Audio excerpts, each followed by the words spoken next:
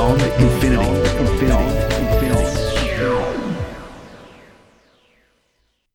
So, John, social media regulations and oversight's been talked about a lot recently, and Mark Zuckerberg actually has come out and sort of made a statement calling for regulation of Facebook's content and the way that elections and privacy are handled. So he's kind of, I don't know, is it too little too late? Kicking and screaming, clawing his way to, please forgive us, please, let us, be part of the conversation rather than be dictated to.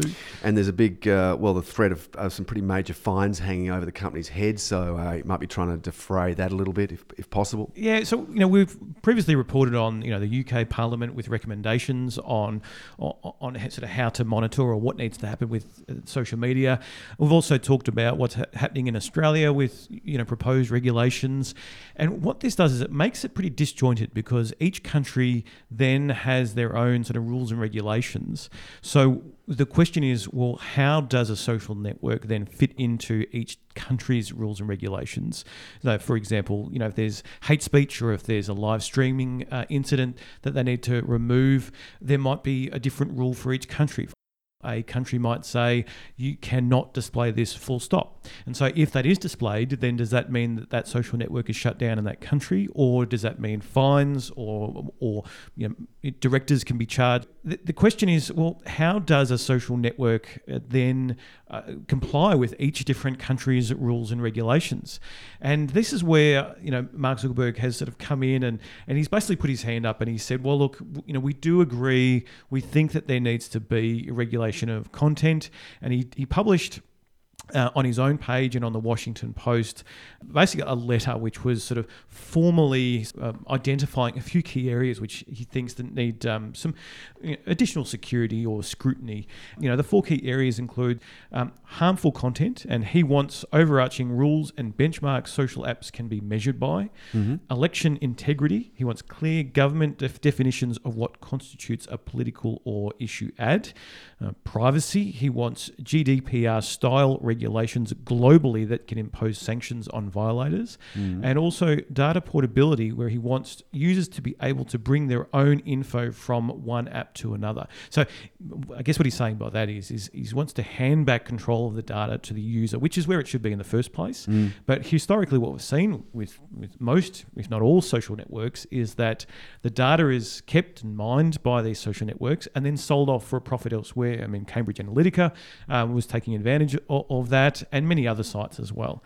And so this really does sort of call into question the model of social media.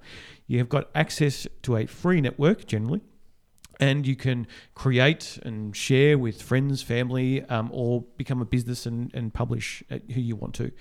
Those social networks then make money from the data they've collected from you in the form of advertising to you. So if you're located in a certain area, if you like certain things, then advertisers can pay to then show the message to you. So that model, to a degree, works really well. If you change your status from single to engaged, you get flooded with offers from jewelry shops to provide you with engagement rings. Exactly. Classic example. How you search, I mean, there's things which is a pixel which you can put onto your website, which is from Facebook. And that means that if you, as a Facebook user, travel to a website that's got that pixel on it, that data goes back to Facebook to then track you and identify what you're looking for, what you like. So you've probably seen it where, you might go to a large retail chain, for example, you're looking at a product that's a camera or a phone, you go back into Facebook and all of a sudden you're seeing ads from those companies in your Facebook feed.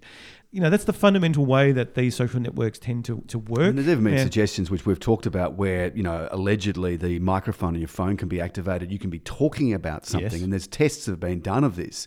You have a discussion about something, and guess what? You get offered it via your Facebook feed. And this then calls into, well, then how do you regulate that? So, Facebook have been in charge about, what ads are suitable to show based on sort of public opinion. So we have seen political ads in past, and those political ads did influence people. Sure. We don't know to what degree they did, whether they made more people vote, but we do know that state actors have utilised the social networks advertising tools to get in front front of people that can be influenced. So we know that that's happening in America, the UK with Brexit, for example, and we've got an upcoming election here in Australia, and that may be used. There's potential for that to be used as well. Not just in Facebook, there are other avenues as well. So the question is, who regulates that? And then who regulates the regulators? If it's self-managed, then it's all about the dollar, because, well, why would I stop an ad if I'm going to make a buck? And we know where that leads, because that's basically been the way that these companies have operated since their inception 10, 15, 20 years ago. Yeah. And look where we are now. So there is clearly, we've got that parliamentary report from the United Kingdom. We've got a big groundswell of regulation and breaking encryption and all sorts of stuff, which is highly debatable stuff. It does make impositions on privacy. It makes impositions on freedom of speech. It is a balance that's being looked for. But without some kind of direct intervention, these social media companies are not going to change their game at all. They have no reason to, and it's against what's made them so profitable. And I do agree with Mark Zuckerberg's sort of point on the GDPR regulations. There should be a global, unified approach to this, whether it's the United Nations of the Internet, for example, where there is some accountability, and each country can submit their own rules and regulations requirements for social networks, because here in Australia we want to get rid of certain things like we've had with this massacre in New Zealand. We want to make sure that information doesn't get spread out and that's removed from social networks. Well, that should be across the globe, so it should be an option to submit, then go through an approvals process, hopefully quickly, and we know that politics can slow things down, but hopefully these kind of scenarios can get through, and if you don't abide by these rules and regulations, then you're fined or you're blocked from certain countries or all countries that are participants in this United Nations of Internet. Yep. I mean, look, it is belated, and some would say it's only in response to the threat of large fines that that Facebook is coming out and making this suggestion of adopting GDPR rules that have applied in Europe for a while. But one of the other things is that regulators need to be educated about what might be able to achieve their ends, because you had that example when Zuckerberg was in front of Congress. There were 5-minute questions from people who were barely computer literate. So how do you make your money? Exactly. You've got to be educated quite a bit to be able to ask the right questions and to even to have a say in how these regulations are formed. To make them effective, to actually achieve the goals that society is looking for. For too long, it has been the Wild West of the internet, where people can say and do whatever they like, and it was a great experiment that has failed, because too many people, even if it's only a few percent of people, that is enough to cause outrage and hurt and harm. We know that young people are impressionable. They can take what they see as real, even if it's supposed to be fake and trolling, and this can cause terrible things. Extremism in any way, and we don't like extremism at all, and that can happen on the left and on the right.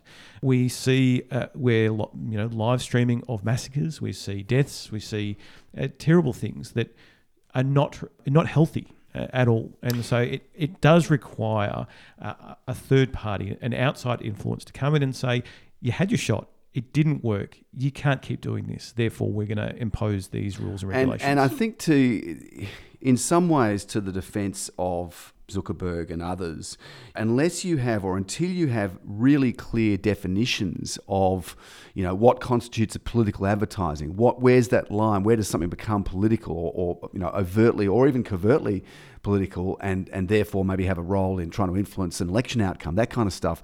Where do things, you need to define things very tightly. Sure. So there has been a lack of oversight, and maybe there's been a dependence from regulators and lawmakers around the world that these big social media giants will somehow be self-regulating, and that in itself will be reliable and be enough. But clearly it's not enough. But in order to have regulations, you've got to do a lot of work on definitions. Mm-hmm. You've got to look at what actually happens in the real world. Mm-hmm. You've got to try to future-proof the recommendations and the regulations that you're bringing in, so that they can't be just circumvented with the next round of technology or the next development of technology, or if there's some simple way of just sidestepping the whole issue.